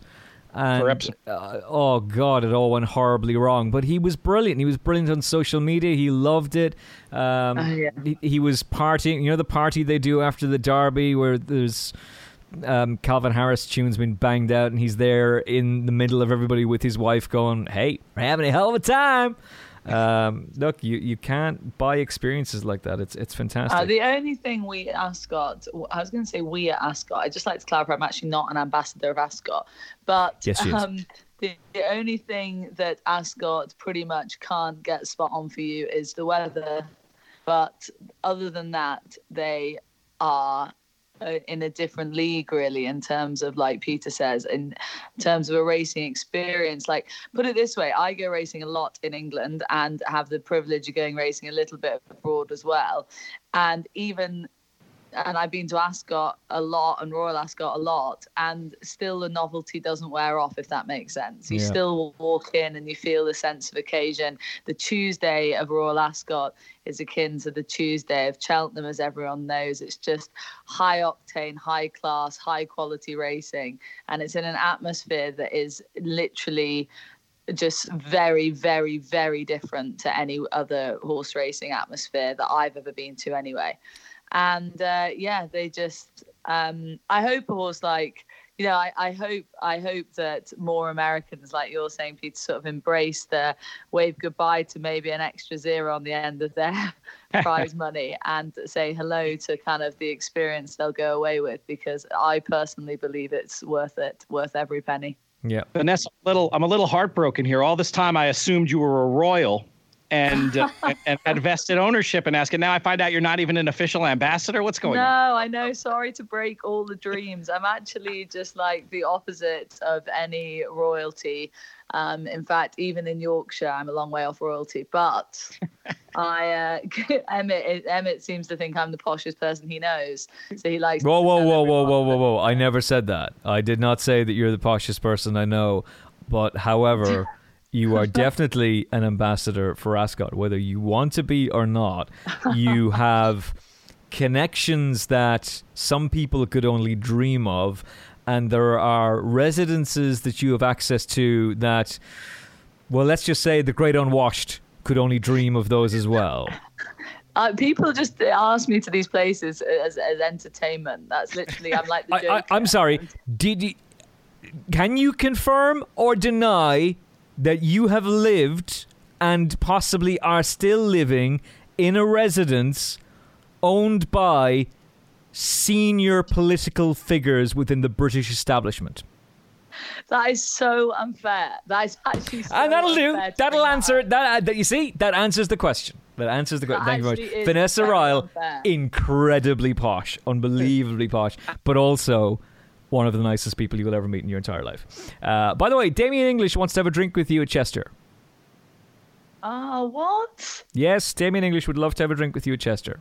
Why? Because I told him that you're such a lovely person and that you'll be there. Oh, hi, Damien.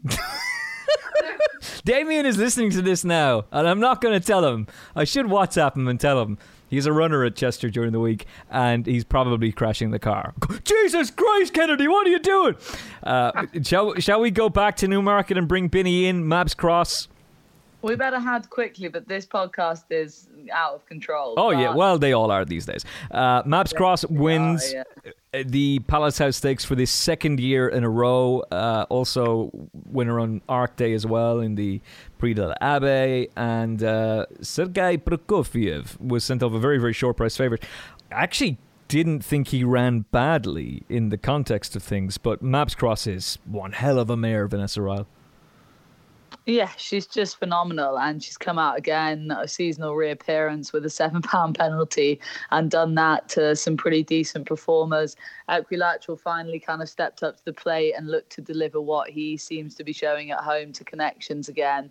But they raced a long way apart from each other. Equilateral was the far side, and Mabs Cross was the near side, not on the rail, just nearer to us. But she was very, very good. And this race is amazing. It's the stat about it is produced. I think it's 9 of the 10 horses that have won it previously have gone on to win a Group 1 in a year in the same season. And she obviously already has her Group 1 win. But you'd hope that she looks, and Connection said after the race, she looks to be bigger and stronger and just a bit more developed, as you would expect with a horse, over the winter, and she's come out and done that under the penalty. I mean, it was a very, very impressive win, and she's a phenomenal horse to own. And we've all kind of last year, I think, got sucked into her Connections and the people behind her. And if she can, on that evidence, there's absolutely no reason to think that she can't step on again and be a bit fitter and race sharp, and hopefully at some point bag another Group 1. I don't see why she can't. I really don't. And I was saying, I'm not being funny about it. I was saying in the podcast I couldn't believe the price she was, and off she goes and wins. Sergei Prokofiev, let's deal with him briefly, shall we? He needs to be held up. He needs to come through late.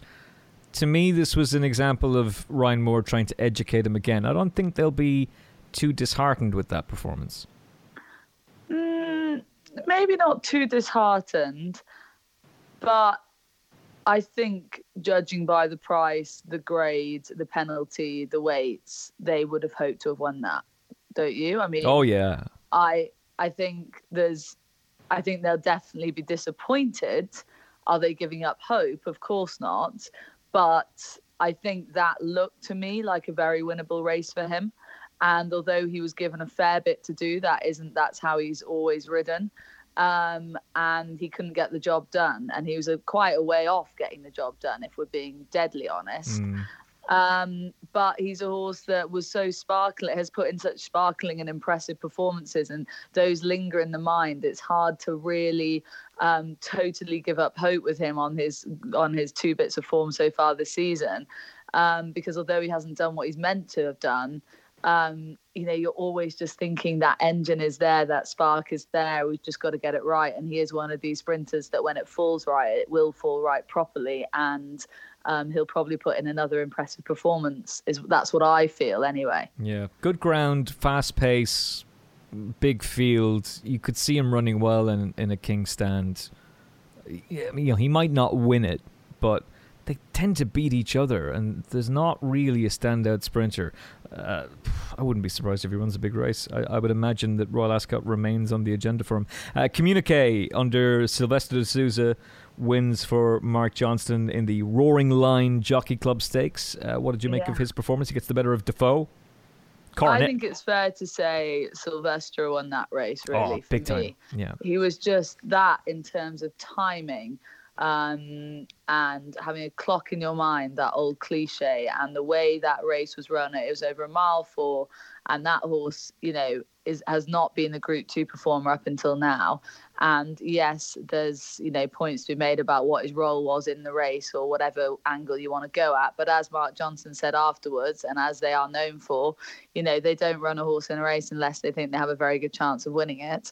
And he made the trip down from Yorkshire with their other runner, and obviously the other runner was much more fancied, but he was just given the perfect ride. He bounced out in front, he got an easy lead, he was loping along with his ears pricked, and then with 5 furlongs to run, Sylvester goes, whoa, whoa, and they all stack up behind him, and he gets a nice little breather in, and then everything starts to come off the bridle from the 3 furlong mark. And even then, you knew he wasn't, as a Mark Johnson horse being ridden like that, you knew he wasn't going to be for catching. Well, I thought he wasn't anyway.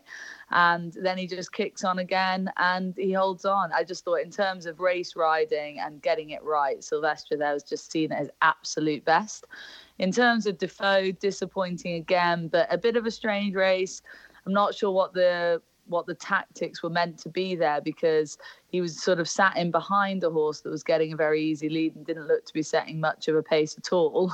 And then he sort of dropped him back out and wide, and then he found himself back on the inside again. I don't know. I think the race was a little bit of a mess for Defoe, and he's another horse who's now disappointed twice.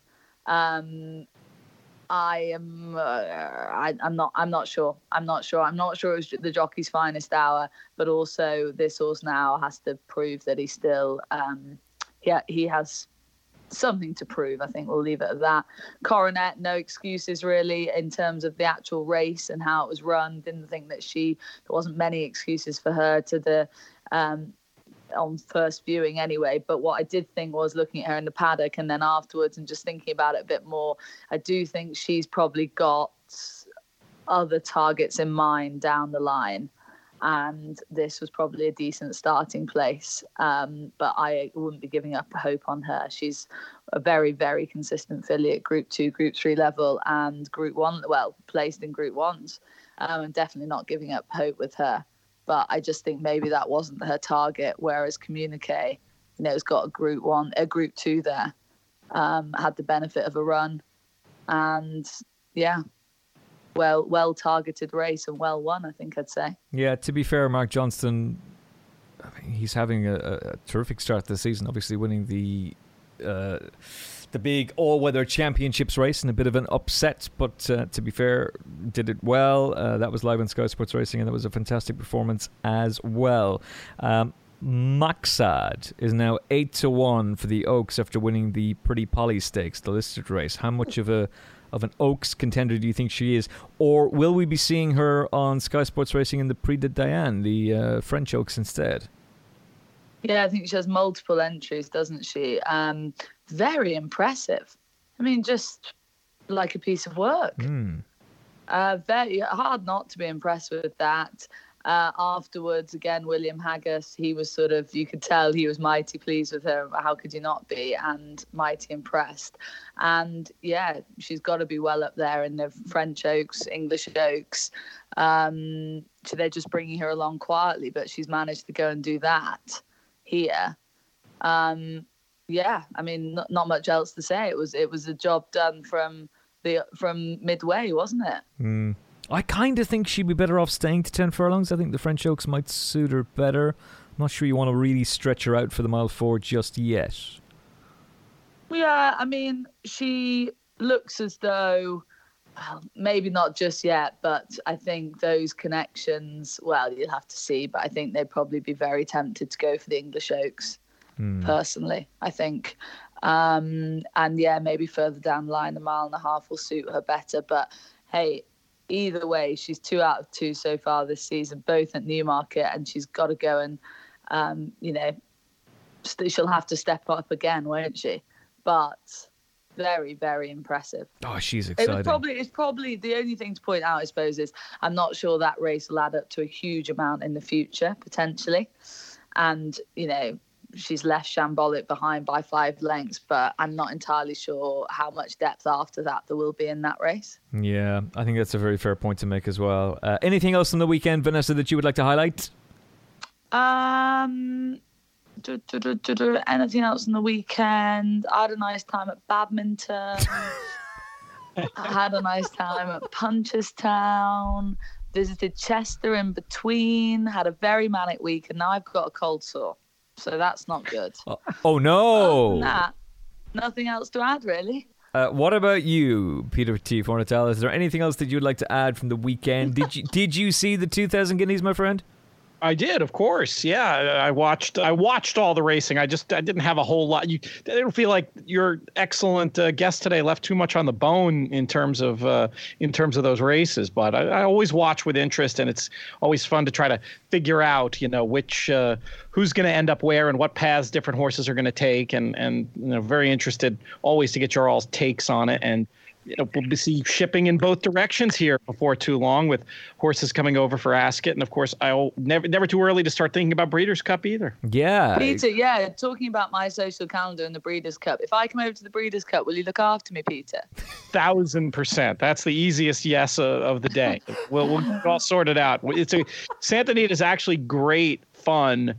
Putting aside the difficulties they've had out there, it's historically been a great site for the Breeders' Cup. You're right there in Los Angeles. Whatever you like to do for leisure, there's all kinds of great food. I'm sure we could find a high tea somewhere in Pasadena for you, and we'll have a great time. Great. I might take you up on this offer. I hope so. And of course, it's all live on Sky Sports Racing. So, Vanessa, you can find an excuse to get over there as well. Maybe we could do like a Final Furlong podcast live from California. That's Can you imagine me and Peter were together on a Final Film podcast in person, but you were stuck with your bad back in Ireland? We'd just put you on the old mute button and crack on. Well, that would be to the enjoyment of some, I'm sure, and the devastation of others. Mark Walsh has suffered a broken right tibia. That's going to hurt. He had an operation on Friday at Blanchardstown Hospital, and we wish him the very best of luck. He had a fantastic season. Both him and Barry Geraghty get well soon. Vanessa, you didn't get the chance to talk about the retirement of Ruby Walsh. Your thoughts on that? No, I was there, actually, and it was quite alarming. I must admit, it was a bit of a weird one because very kindly someone from Punchestown, I don't know why, took it upon themselves to look after me. I'll tell you why. I'll tell you why. It's because of your excellent work on the Final Furlong podcast. That's why. Yeah, something like that. But either way, I got to watch the Gold Cup from the infield and I was driven around next to the track. Oh, I saw this video. This was unbelievable. Pete, this was the most VIP of VIP treatment. Vanessa Ryle got to watch the Punchestown Gold Cup the way the Queen watches the Ascot Gold Cup. It was ridiculous. Yeah, don't worry, Peter. When I come over to the Breeders' Cup, you don't have to provide that sort of hospitality for me. I don't helicopter transport and all that, horse-drawn carriage. We can dispense with those formalities. Thanks. No, but basically, so watch the Gold Cup from the Range Rover on the inside track, and then luckily the person that was driving it managed to kind of follow Ruby in, as in when he goes down the chute to go in. We were just behind him, just driving. Then we jumped out, and then he's obviously a good maybe 50 yards in front of us. But then we got back to the winner's enclosure to give him a cheer in and all of that. And then it was just, that lull after a big race, and you're just kind of trying to take in the replay and think about what's just happened and why Albin Photo was beaten and and then he's being interviewed, and then all of a sudden it just suddenly, he was saying what he said and what went around Twitter loads and did that little answer and no, you won't see me on the back of a horse ever again, and it suddenly sunk in. And it was like, shit. And there was a real, I don't know how to describe it. There was a bit of a weird lull, as in, it wasn't, obviously then people applauded and then lots of people flooded to the winner's enclosure. But there was definitely a sense of sort of silence and just a bit like how I feel about, like in that moment also going forwards, it was a bit like, what now? What do we do now? Like, what? And there was that sense of, oh God, this is big and we're here. And now what? What's going to happen now? And I mean, on the day, what's going to happen now, but also like going forward in terms of Team Willie Mullins, jockey bookings, big race rides, what's going to happen now? And that was the only feeling I had really. And it was just a bit odd. And then all the jockeys came out and it was a strange one, but God, what hasn't been said about Ruby Walsh, I don't need to say it, but he'll just be missed, and he was a master, and we won't see the likes of him again anytime soon, I don't think, because he had it all, the mind, the talent, and the personality as well. That like Ronnie O'Sullivan type of thing in snooker. He, it wasn't just his riding ability. There's lots of good riders out there. And there's lots of riders that get to the very, very top on their just sheer horsemanship. But I think what we all loved about Ruby is that thing of when he was talking, we're listening. And obviously he's going to be talking about horse racing a lot more going forwards by the sounds of it in his second career. But I just loved the way he can talk about a race, the way he can talk about a ride. And that for me, and then his talent in the saddle, was what made him such an engaging character. And now we're not going to have that in terms of the actual race riding, but hopefully we'll have him on our TV screens a little bit more. Peter, from an international perspective, you are a huge National Hunt fan, and that's one of the great things about you and why I love having you on the show. Your love and knowledge of American racing, but also of European racing. And obviously Ruby Walsh will have been someone you will have watched very, very closely over the years as well. Your reaction to his retirement? Absolute legend, and it felt like an appropriate way for one of the best I've seen to going out on his own terms at the top of the game. I love that that's the end to this story and not being forced to retire due to injury. That really feels like a triumph that's an obvious point that others have made, but one that's worth underlining. And it's something when you get a jump jockey who's famous in New York, even, well, at least in the Irish bars where I hang out, but still to be able to gain international celebrity for a sport that, struggles to get much of a toehold in the busy sporting landscape over here, that just speaks to not just his talent, but also his like personality and his charisma and his celebrity, all things that will serve him well in that new career that you guys were referring to. Yeah, 100%. I also think, Vanessa, that racing's never going to be the same again. Like Ruby Walsh was on, like, so for Tony McCoy, and I said this to Jane Mangan yesterday on the Punchestown review throughout the races, Tony was about the numbers, and he was definitely a brilliant jockey, and many will say he was the greatest of all time. And he's an absolute gentleman. He's a brilliant analyst. He was an unbelievable jockey, and we'll never see his likes in terms of determination and strength and will to win. But we'll also never see someone who also had that power, but the class.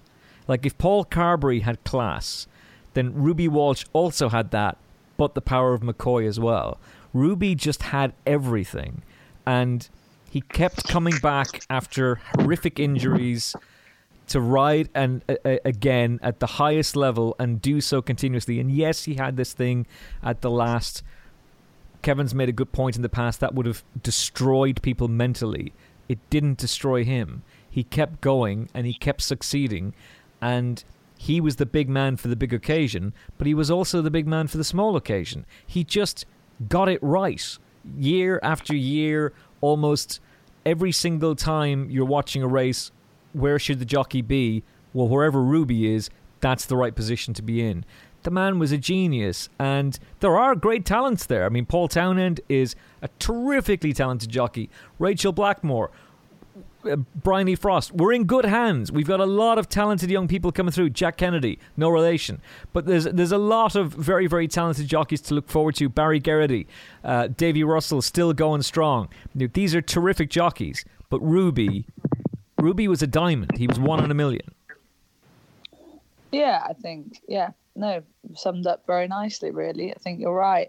But, at the same time, we often say, we won't see another like him, or it won't be the same again. But it's amazing how these things come back around. Obviously, I don't mean these individuals. I just mean, who knows who will be riding big race winners year in, year out, aka Ruby Walsh in 20 years' time. And so, I'm reluctant to say there won't ever be another like him. But he was definitely a one-off. Definitely, it's sad, really. It is sad. I've only ever known racing with Ruby Walsh riding big race winners at every big festival on the television growing up. That was just the way it was. Me too. We've both grown up with this, and it's just strange that McCoy is retired. He walks down that Cheltenham chute after a big race winner. Even if he's had a bad week, I mean, in the good weeks, the cheers of Ruby, Ruby, Ruby are just ridiculous. But even in the bad weeks when he has a winner at Cheltenham, the crowd still screams Ruby, Ruby, Ruby at him, and he reacts. Yeah. And that only really happens with him. That vibe doesn't really continue on to anyone else. He only really has that rapport at the moment with the crowds, and the punters latched onto him because he kept delivering the goods. But of course, somebody else will fill that role and will do it as well, and will ride those winners as well. I would have thought it's just a matter of who and when. But yeah, look, he'll be great in the Miss. But it's all been said, hasn't it? If you haven't seen it and you have access to it, I strongly recommend that you watch RTÉ's coverage of the Punchestown Gold Cup, because it's just priceless. So at the time when Ruby starts doing that celebration, like Ruby's done funny celebrations in the past, not Christoph Soumillon style, but he has. So it's easy in hindsight to go, oh, he's retiring. No, he does an interview with RTÉ straight after the race like most jockeys do. Doesn't give any hint of anything there. But Ted Walsh starts crying. And he's fighting the tears back. And Robert Hall, his longtime broadcast partner and the anchor of RTÉ Racing, is now put in a really, really awkward position, because he basically knows. He's been told by Ted, essentially. But he can't say it because he needs Ruby to say it. And so he starts just saying things along the lines of, well, my goodness, I mean, what a historic day, and what a glorious career. And yes, God. And then Jane Mangan is stuck in the middle of this, and you can see it all play out, Vanessa, from the point of view of, I can see the broadcast truck, and I can see a director going, Jane, talk, Jane, just talk, just say anything. Well, and she starts talking about what a great performance it is from Kemboy, because Jane's in the dark. You know, she doesn't know either. And she talks about this on the Punchestown Review on At the Races, and it's worth listening to. But the way the whole thing played out, and think about how long it is, that walk in to get into the parade ring, and then Tracy's got to go interview Willie Mullins. Willie's only just been told, and there's that close-up image of Ruby putting the hand on his shoulder and saying, boss, thanks very much, but that's it, I'm retiring. And she's saying to him, you know, and what a great career he's had. And Willie's not giving anything away. He's just like, yeah. And then says, he's just announced he's retired. All right, okay. Because, you know, I didn't want to be saying anything because it's, you know, it's Ruby's decision. And then the whole thing was just out of control. But it's like the mic stayed live as Ted is going, Jesus, yeah, great career. Sure, 25 years of it. Jesus Christ, you know yourself. Sure, it's great he gets to go out in his own terms. And that's not supposed to be going on the air, and it is. And you're just sitting there going, wait, what's happening? Is he retiring? What? It's brilliant. It's really, really brilliant to watch back in the context of now knowing it is fantastic to go and watch back. If you can get it, do watch it on the RT player. Game of Thrones, I watched last night. It's on Sky Atlantic tonight at 9 p.m. You can get it on demand right now. Peter, have you seen it?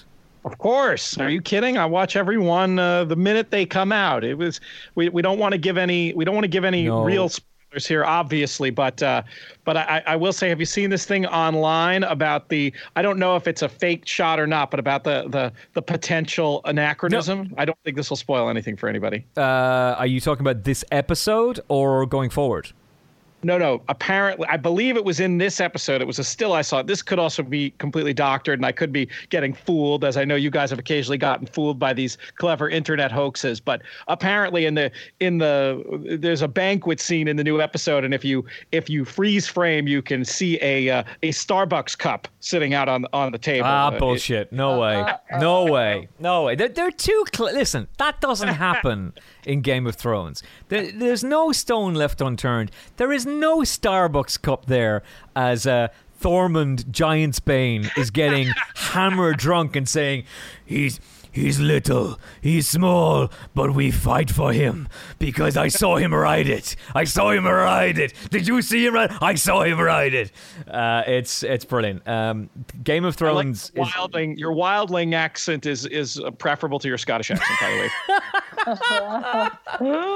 Probably says anything is preferable to a Scottish accent. Yeah. I'm waiting now for Mark Johnson to have a pop at me in his blog. Anyway, the one thing I will say is the Game of Thrones is terrific for dialogue. It's brilliant for story, but it's also this show that out of nowhere you're going along at a steady pace and you're enjoying the show, and then all of a sudden say, oh my god, and that happens in this episode, and that's all I'll say. It's just God almighty, it's incredible. That's it. Roy Delargy joins me tomorrow as we look ahead to Chester, Japan, an absentee.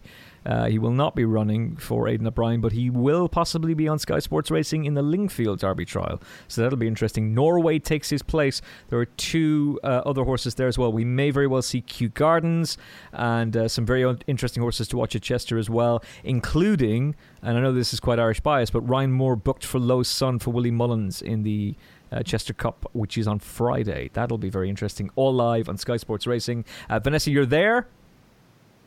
No, I'm not. Well, I am, only for one day. And then I'm at Wolverhampton, and then I'm at Hexham, because I get all the good gigs. The glory of Sky Sports Racing. Well, Kevin Blake is there for the whole week. Kevin Blake is there, yeah. He's yes. going to have a great time. I tell you, on that note, actually, I was up there on Friday. Sorry, someone's trying to call me. I don't know why. Go away. Tell him to feck off. Yeah. No, someone, I was up there on Friday just doing a little bit of a, do you know when they did on Netflix, they did that series, I'm sure you've seen it, Peter, that 7 Days Out, and they did it before the Kentucky Derby? Yes. Yes. So in a meeting, I told somebody to go watch that. Some bosses got overexcited, and in a much more minor way, we decided that it'd be quite nice to go to somewhere like Chester with 5 days still to go before the big day, like before the big festival, and just see how developments are going. Wait. Yeah. Vanessa, Yeah. didn't you just have this idea out of nowhere Sorry, yeah. do you know what would be a great idea? What if we go to Chester and we just like do a preview, but 5 days out? Yes, no, that's exactly what actually happened. Sorry, I don't know what I was talking about before. You're welcome, So Vanessa. You're welcome. idea, Jesus Christ. I went off to Chester, and anyway, basically I was there on Friday, and the track looks amazing, the place looks amazing, but the work the work that goes in, honestly, the numbers are just unbelievable. And if you've never been racing to Chester, just go, because the day they put on for you is very, very special. And yeah, the work going into the track and everything around the racing is pretty phenomenal. So they've got a few extra little bits and pieces going on, and it'll be a great 3 days for us on Sky Sports Racing. It'll be a big 3 days for us, and I'm very much looking forward to it all. It's going to be great, and if you can't make it, you will see it all live on Sky Sports Racing. Alex Hammond and the team are there. Vanessa's there for 1 day. Before then, she's off to Wolverhampton and Hexham. Looking forward to that. We are with you with Rory Delargy previewing the best bets for Chester as well, so you can get that on attheraces.com and your podcast app. Remind me again about your podcast. When are you recording this week, Peter? We've got our reaction show already up. We did sort of an instant reaction show to the DQ. You can find that in themoneypodcast.com. You can follow us on iTunes, SoundCloud, wherever you get your shows. Going to be having at least another one, maybe 2 shows this week. There's so much to unpack. We will be following the story as it develops. If you haven't listened to it, it's a brilliant, brilliant show. That's it from us. We are done. Vanessa's back with me very soon. You're back with me on Monday, Vanessa, as we review the weekend's action. Declan Rick's coming up with us as well. And Pete, you're back with us very, very soon too, which I'm looking forward to. From Peter G. Fornatel. Yo. From Vanessa Ryle. See you later, guys. From Kevin Blake and from Daenerys Targaryen. Don't mess with her. And me, Emmet Kennedy. We will chat to you tomorrow on the Final Furlong podcast as we look ahead to Chester. Thanks very much for listening. God bless. Have you downloaded the free At The Races app yet? With easy-to-use race cards and form, expert daily tips, plus video replays and in-app betting, it's the app that no racing fan's phone should be without. Available for free on your iPhone or Android mobile.